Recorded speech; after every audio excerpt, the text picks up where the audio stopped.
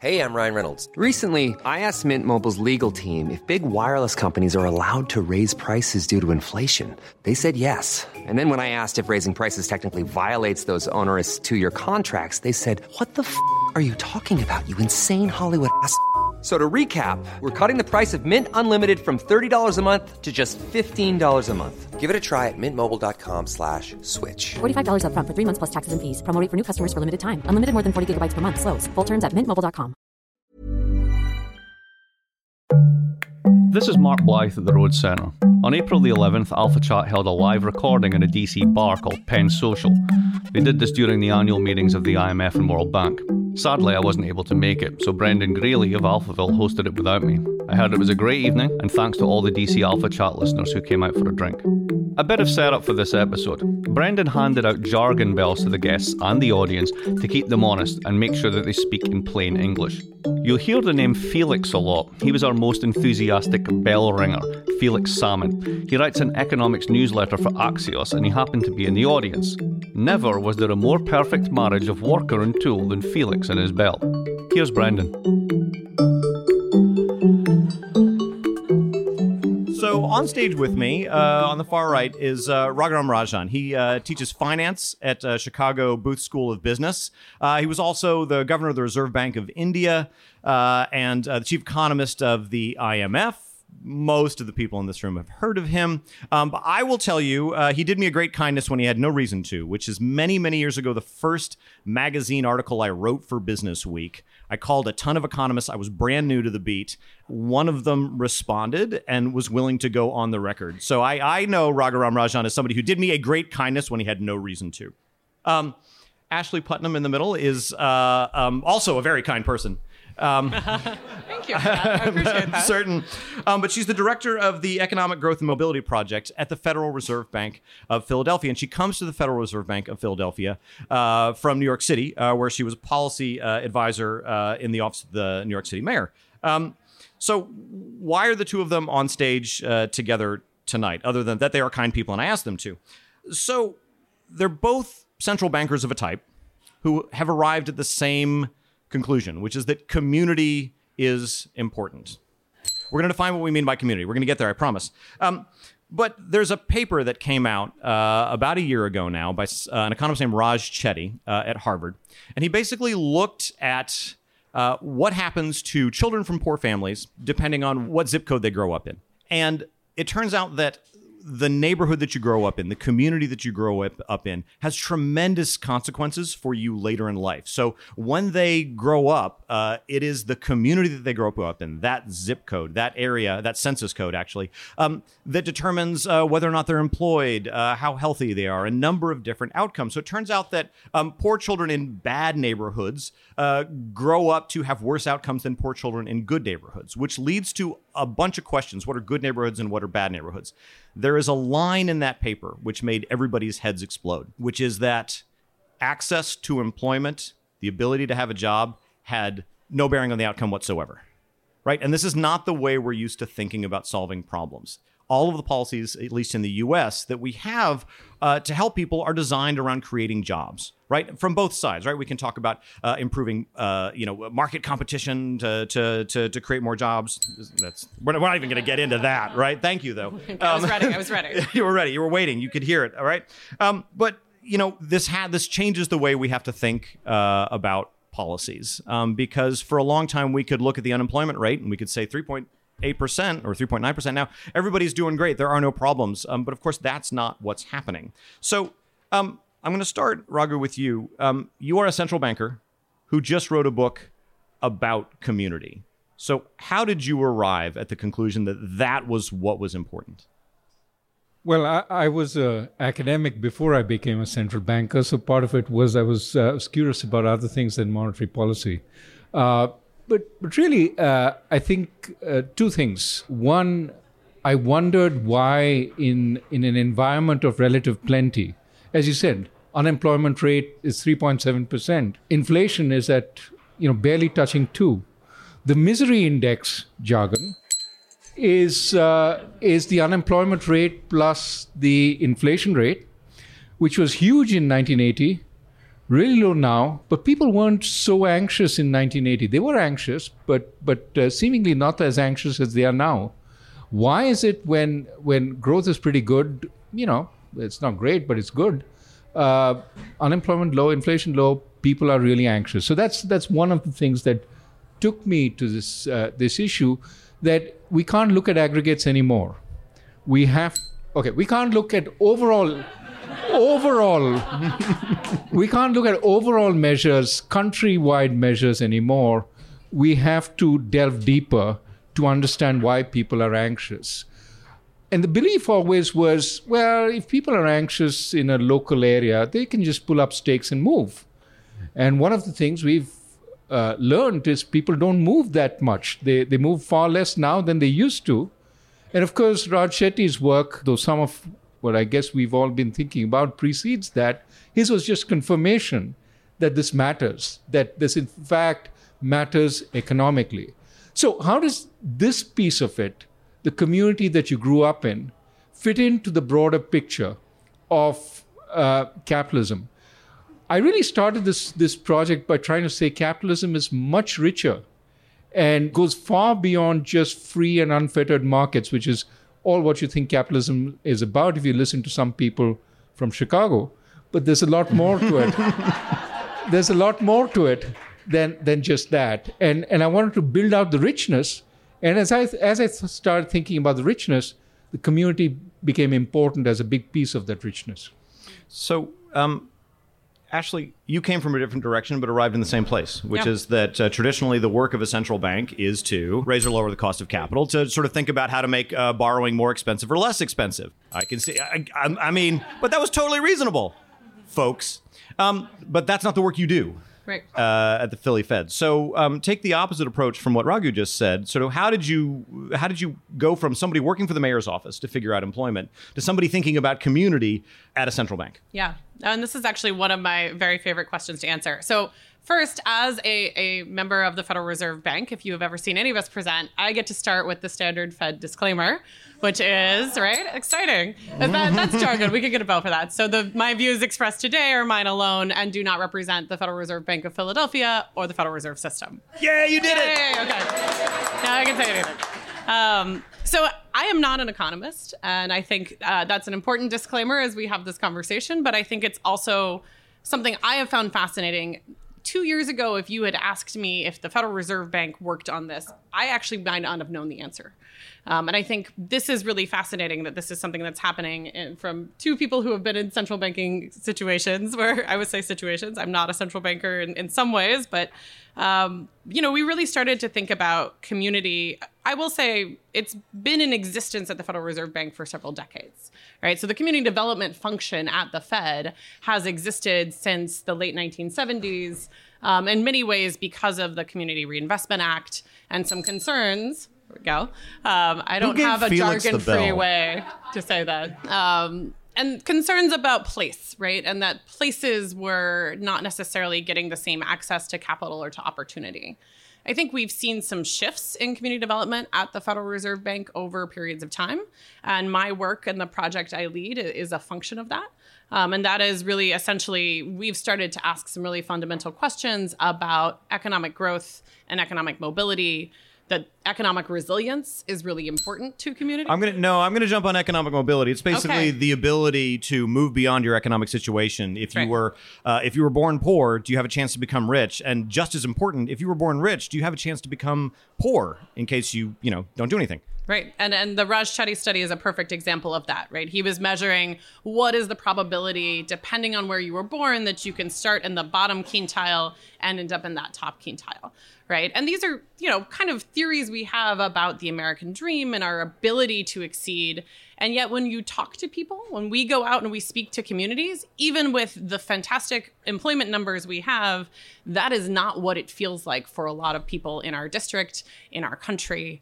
And so I think in large part, the community development function at the Fed has also now started to really think about the power of bringing in those community perspectives. Research is backwards looking. But the things we hear from our communities and our stakeholders tell us a lot more about the actual pulse of what's happening in our economy. And my work is really, it's probably the most exciting part, which is to help think about how are communities coming together to foster local solutions. And I think it's exciting. Was that local or foster? Foster. Okay. To fix things, Felix. To fix things. She wants to fix things. Fixing things. Yeah. So now we know why we're here. Let's talk about let's be as precise as we can in what we're talking about. Raghu, how do you define community, this thing that we're going to improve? Great point, because different people have different visions of what a community means. I focus in my book primarily on the proximate community, and at least one sort of very senior economist refused to talk to me anymore because he thought community was all virtual today, and a real proximate community was meaningless. Who was it? Nameless. Very, very prominent economist. Anyway, the broader point is that people have different views. And it seems to me that, again, Chetty's work, but everything we know is that the community is the proximate community, your neighborhood, your municipality, including perhaps elements of local government there, are really what you encounter in everyday life. It's where you get the whole feeling. Now, that's not jargon. It's more in you have social contracts. You have rights that you expect from the government. You have commercial contracts with your insurance company. What I believe community does is it fills in the holes left by all those. If you have a long recession, you run out of unemployment insurance, the government no longer pays you, but you can still rely on your community to support you. You still have food banks set up by the community to support families in need. That's an example of where the proximate community works, which, yes, there are, internet sort of raise money, but usually you have to have a very sympathetic face and a very photogenic family to get money there. So, we would never think about it that way explicitly, but what you're talking about is you have a contract with the government, you have a contract with companies that you buy things from. You also have an implicit contract, don't you ding, you have an implicit contract with people yes, who are there to help you in case all those other contracts are no longer valid. They don't have any meaning. Right, and the beauty of that is it comes from your belonging and not from your necessarily having built up a reservoir of goodwill. So it's not a formal, you give me 20 favors and I give you back 20 favors. The beauty of friendship and community is we don't keep count, except for the real free riders. We keep count there. Keep count of those. Ashley, so how, answer the same question. How do you define it? So, I think the easiest way we often approach this is to talk about place, right? And I think there are a lot of studies that have come out recently that show that place matters. Raj Chetty is one of the economists who's looked at this. But we're seeing this place matters in terms of job access. It matters in terms of transportation. It matters in terms of the kinds of jobs that are available in a local economy. So we often walk in thinking about place, also because we can measure place, right? But one of the things we have learned when we walk in thinking about place is that people in those places think of themselves and their communities maybe differently than we would from an external factor define them. And so I think something we've learned as important in community is also understanding how people define themselves. Oftentimes it's not the lines of a municipality, right? And this is one of the things I really love about being at the Federal Reserve Bank is I get to look at things in a regional way. So we may say, okay, this is where this MSA ends. Yes, that's jargon. And, this is where this city or county line begins. It's municipal statistical area? Yes. Right? Very impressed. But when we, and that's how we can collect the data on it, right? But when we talk to communities, the things, the attributes that they share and the problems that they're trying to solve for often exist across those lines. And one of the things that's been exciting for me is looking at how do we work in a way that might be regional or maybe in another really dense MSA like New York City, the community defines itself by the neighborhood, right? And so I think there's also, outside of just place, there are ways that we identify and share similar both economic attributes and other attributes to people within our community. Raghu, communities can be exclusive too. So a church is a beautiful community, but it can be exclusive. Racial covenants in community contracts were, the idea that you could keep certain races out of your community and that was built into your mortgage have been an incredibly destructive force in America, but they created community. Yeah. So when we're talking about how people define themselves, where do you draw the limits on that? No, it is an important issue. And one of the problems with communities historically is they've been defined by who's excluded. And that implies who's included. And you see that also with some of these populist nationalist movements, which are ethnically or racially based, they have to have an enemy. And the enemy defines the other and therefore defines who's in. And that's problematic. And my sense is you don't need that in order to have reason to cherish one another. And so I would argue that going forward in the community of tomorrow, we need to find reasons to be together and to include as many, recognizing that the more diverse the people included, of course, the potentially weaker the strands will be, but not use exclusion as a method of creating the bonds, but rather use a whole variety of other things, that is, opportunities to interact, for example, opportunities to work with one another as the way to create the community. Ashley, how do you deal with that? When you go out into the community, you're going to find communities that define themselves in different ways, and some of those definitions might be uncomfortable. So when you're actually trying to do, the work of the world, how do you manage that? Yeah, I actually think this is a fantastic point. We have been talking a lot about, we hear some of these terms, right? Inclusive economic development.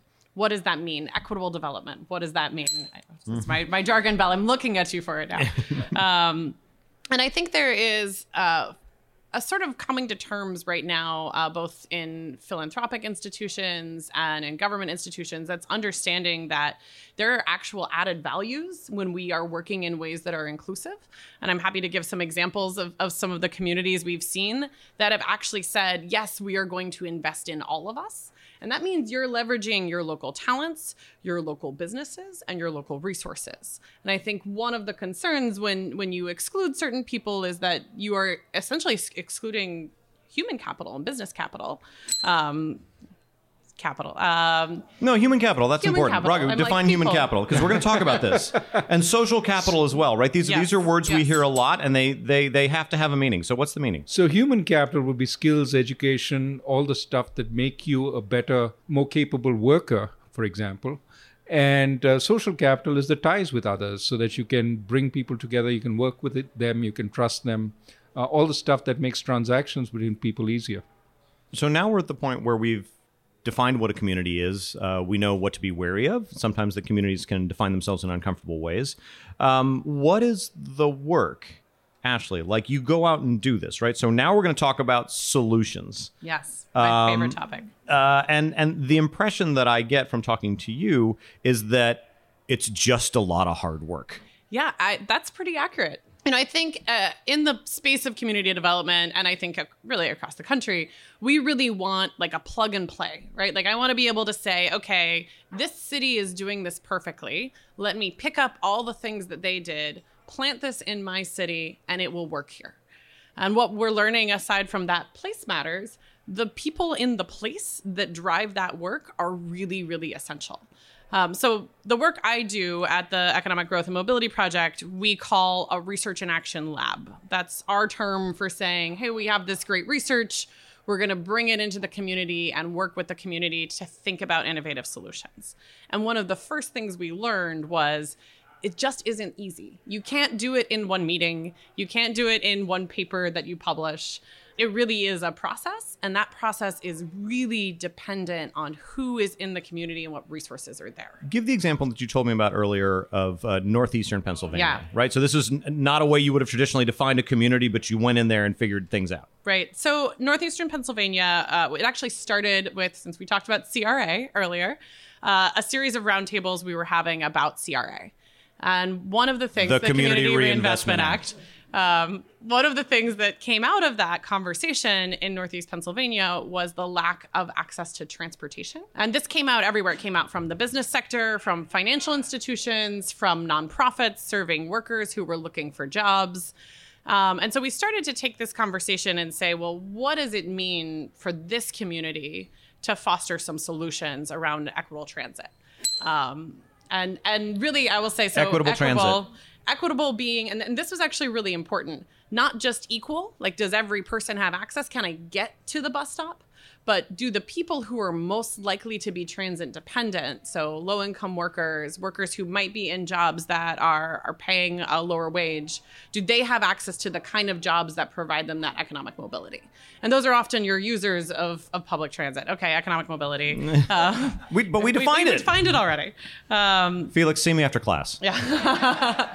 Hey, the thing is, in the introduction to this podcast, when it goes live, I'm going to have to explain who Felix is, that we're talking to in the audience. But okay, continue. So what was really exciting about Northeast Pennsylvania is the work we ended up doing really crossed a lot of these lines. It was 3 different cities, so Scranton, Wilkes-Barre, and Hazleton, 2 counties, 3 municipal transportation agencies, a series of nonprofits, 3 different chambers, and they all got together and formed essentially a council, is what they initially called it. It was a great wonky name, the Northeast Pennsylvania Equitable Transit Planning Council. They have since rebranded and called themselves NEPA Moves, which we think is a lot catchier because every life has a destination. Right? That's nice. So their real focus has been, how do we work across all of these different institutions? And they've gotten some amazing work done in large part because they're working collaboratively. And I think that to me has been really exciting. Their anchor institution of the healthcare hospital system recognized that this was not only a problem for people who were needing to get to work, but also for people getting to healthcare. And they actually launched a pilot program providing free rides through a ride share. And as a part of this council and in partnership with it, have started to explore some other ways to get people to what are often these industrial parks that exist outside of the urban core and offer pretty good paying jobs if you can get to them. And so that's been a really interesting project we've gotten to take part of, but it did take about 2 years that we were doing this work. And it took some really, really amazing, dedicated community champions who were there in the community, who were trusted by the community. And I think you brought this up in your book when you talk about, is it Pilsen? Outside of Chicago? This is a thing we see everywhere. Like, we can't do it alone as the Federal Reserve Bank. Finding those people and tapping into them and really giving them the space to lead the work is important. Well, Raghu, let me, this example, there's a beautiful example in his book about a community very similar in Chicago where one person, a community champion that we're talking about, just did a ton of work to improve things. When I read that example, my question was, where was the city council member? Right? What is it? Is Chicago? Surely somebody is responsible for doing these things in that part of Chicago. So what is broken about local government that they're unable to solve these problems that we traditionally look to government to solve? Right. Well, first, a couple of things. That, the problem of community development seems to me very much like the problem of country development. We sort of know countries that have developed, but we can't take that recipe and put it elsewhere. It doesn't compute. Right. Each country has to figure out how to go. I think my most embarrassing moment at the fund was when I wrote a paper saying, just documenting the fact that aid doesn't seem to have any effect on growth. That you throw tons of money at a country and doesn't seem to have an impact on growth. The FT came out with a headline next day, just before the Gleneagles summit, saying IMF says aid doesn't work. That nearly cost my job. I had to go to the managing director. There were 17 phone calls from ministers of a number of aid-receiving countries saying, "What are you talking about?" It was Chris Giles is here. Did you write that?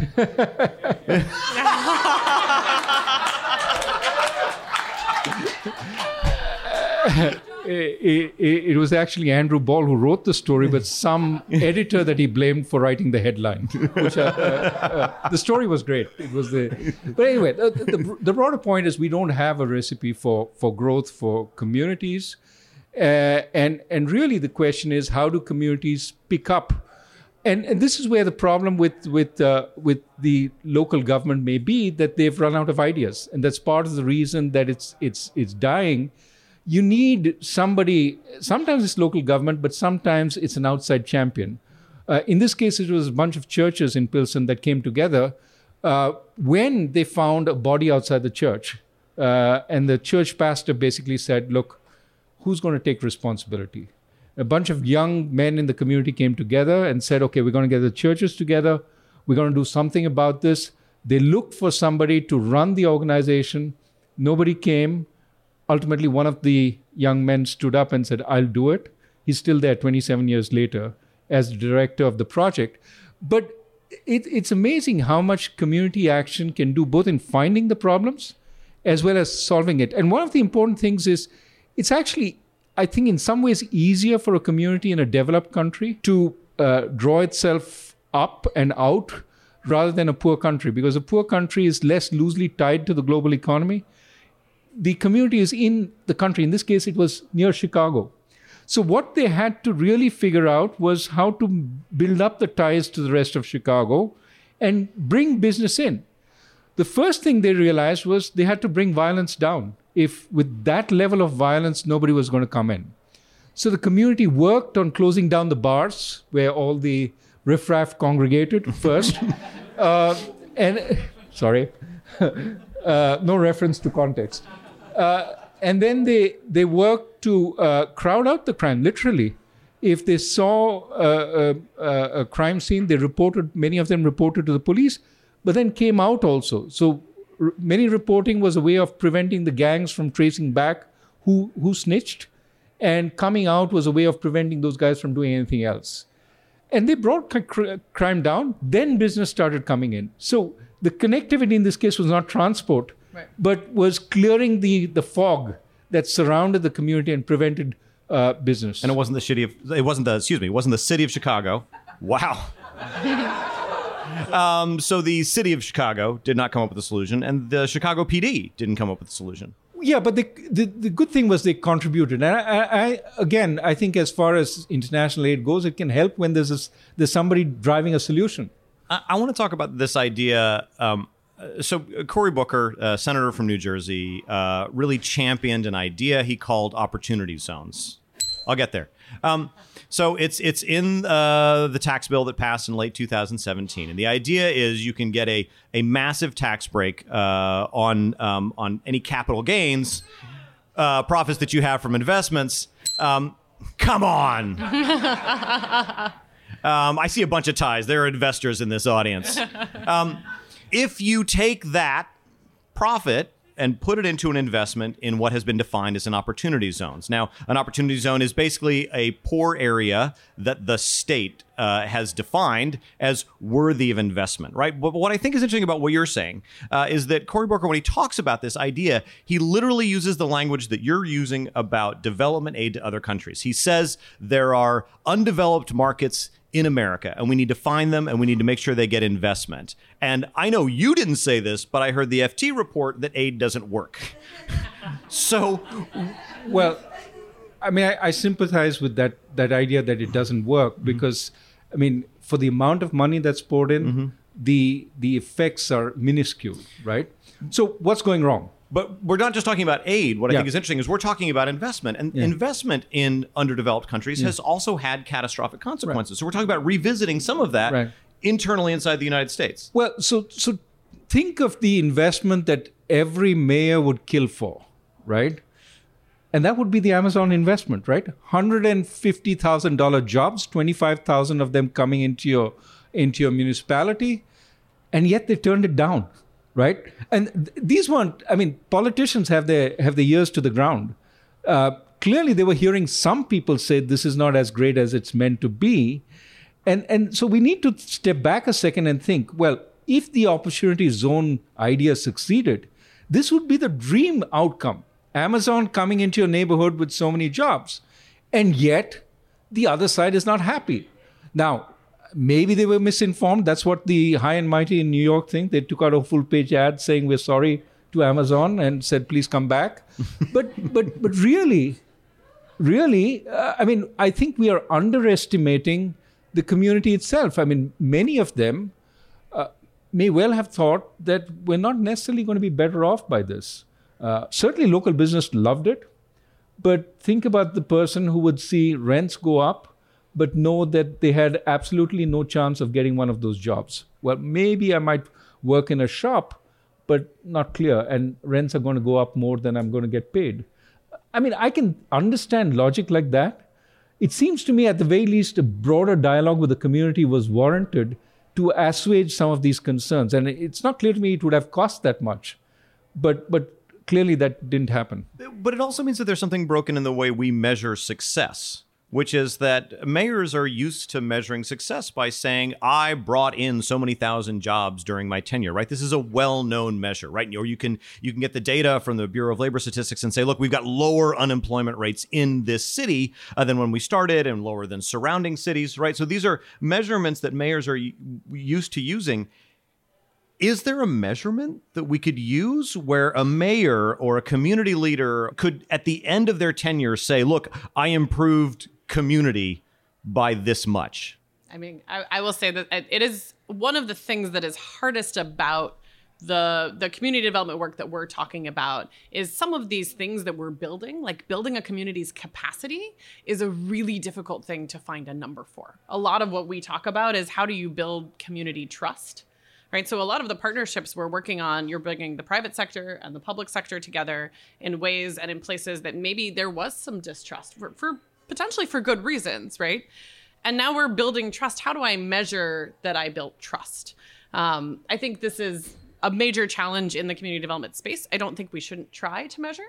And I do think that, you know, the HQ2 question and the opportunity zone question, these both bring together this question of like, what does inclusive economic development look like? What do we mean by that? And I think we have a few things we hear from cities or, you know, we want local jobs. We want you to hire local people. We want you to invest in local workers. We want investments in local housing. And so there's a lot of intersectionality here too. It's not just one thing. Intersectionality, different sectors that are often siloed, which is very true, right? Housing is often one conversation over here. Workforce development is another conversation over here. I think what we're learning from these conversations is that these things are really connected. And if we aren't starting with the conversation about inclusion, we aren't getting to it as an afterthought. Right. I mean, in general, I think the word we often bandy around, the jargon, is integrated development, right? We're going to work on all these pieces. Now, in practice, what this means when the World Bank or, some multilateral organization does it is a document this thick on how we're going to move all these pieces. But it's an outside document. It's not driven by the people who actually are going to be responsible for carrying it out. And there's no sense of engagement. So this is why I think many of us are saying if it comes from within, and if they, it doesn't matter that it not be integrated initially. They do it by trial and error. They move a little bit here. They find that this also needs moving. They move a little bit there. Yes, it needs all the relevant people in the community to come together. But if they see success, they do come together. The business leaders come together with the education leaders, with the local government, and they start building on it. But I think you can't wait for that 1,000-page document, but you do need movement on all these fronts. Raghu, I'm going to give you the last question. When I was reading the book, I kept on thinking the stuff that we're talking about here doesn't map onto any existing party structure in America. And maybe, oh, come on. And maybe that's great. Maybe it's great that you can't be a Democrat and pick up this book and say, yeah, that's what I've been talking about the whole time. And you can't be a Republican, pick it up and say, yeah, this is definitely what we should be doing. I think maybe that's a positive thing. But what I wonder is, it's language that we're not used to using. We have a language of liberty in America, right? And the liberty is centered in the person, right? And so anything that I can do to increase my liberty is a good thing. Those are things that I vote for. And if you can talk about it in that way, then that's something that I will find appealing. This is not about personal liberty. It's about something else. So how do you go out to an American voter as a Republican or a Democrat or in any way, any kind of local politician and say, look, vote for community? And I feel like when I say the word community, I've already lost the public because they don't think this way. How do you turn that into a message? Well, it is interesting. I mean, if you want to hate, there's enough to hate in the book from whichever side you are, right? If you're on the left, the idea that there's no grand government program here that I'm pushing for, and I think it's a lot about local initiative. That's to hate. And if you're from the right, I advocate universal health care wherever it's provided. Can find enough. And you've heard from people about this. This is not hypothetical. I mean, interestingly, so far, if I sort of balance the hate versus the love, I think I get more love from the right, a little more hate from the left, but I think that can change. So it just depends on which audience you're talking to. But really, I think ultimately, I mean, you've seen some of the scare words from Ray Dalio and people like that who are in pretty senior positions. and are opining about the possibility of revolution. This is a very famous hedge fund director who has the ear of many people in power, and he certainly is. But I really think that what we are seeing is the death of opportunity for too many people in the industrial world, not just in the US, but in other parts. I mean, we have, and it's very varied, right? Washington, New York, San Francisco doing wonderfully well, and the heartland is dead. But you can make the same point about London versus the rest of England, Paris, Lyon versus the rest of France. I mean, the heartland in many industrial countries is dying out. I think we need to think about how to revive. Not everybody will move to the cities.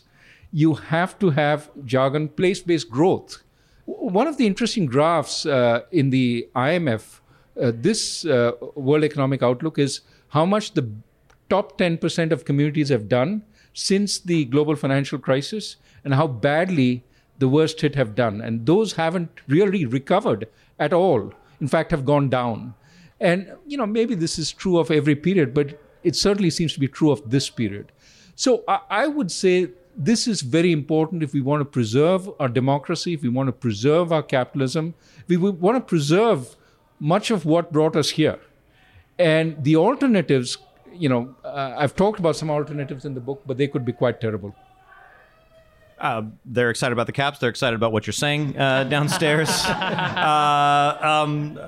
Raghuram, Rajan, thank you so much. Ashley, Putnam, thank you both so much. Thank you to Jillian for sort of inspiring and hosting this event. Thank you to Cardiff Garcia and everybody else at NPR for being a part of it. Thank you for Penn Social for providing such an amazing location. And also, thank you. You should all know that everything that didn't happen right here on the table is thanks to Louise McKinley, who's sitting over there, who did all the rest of it.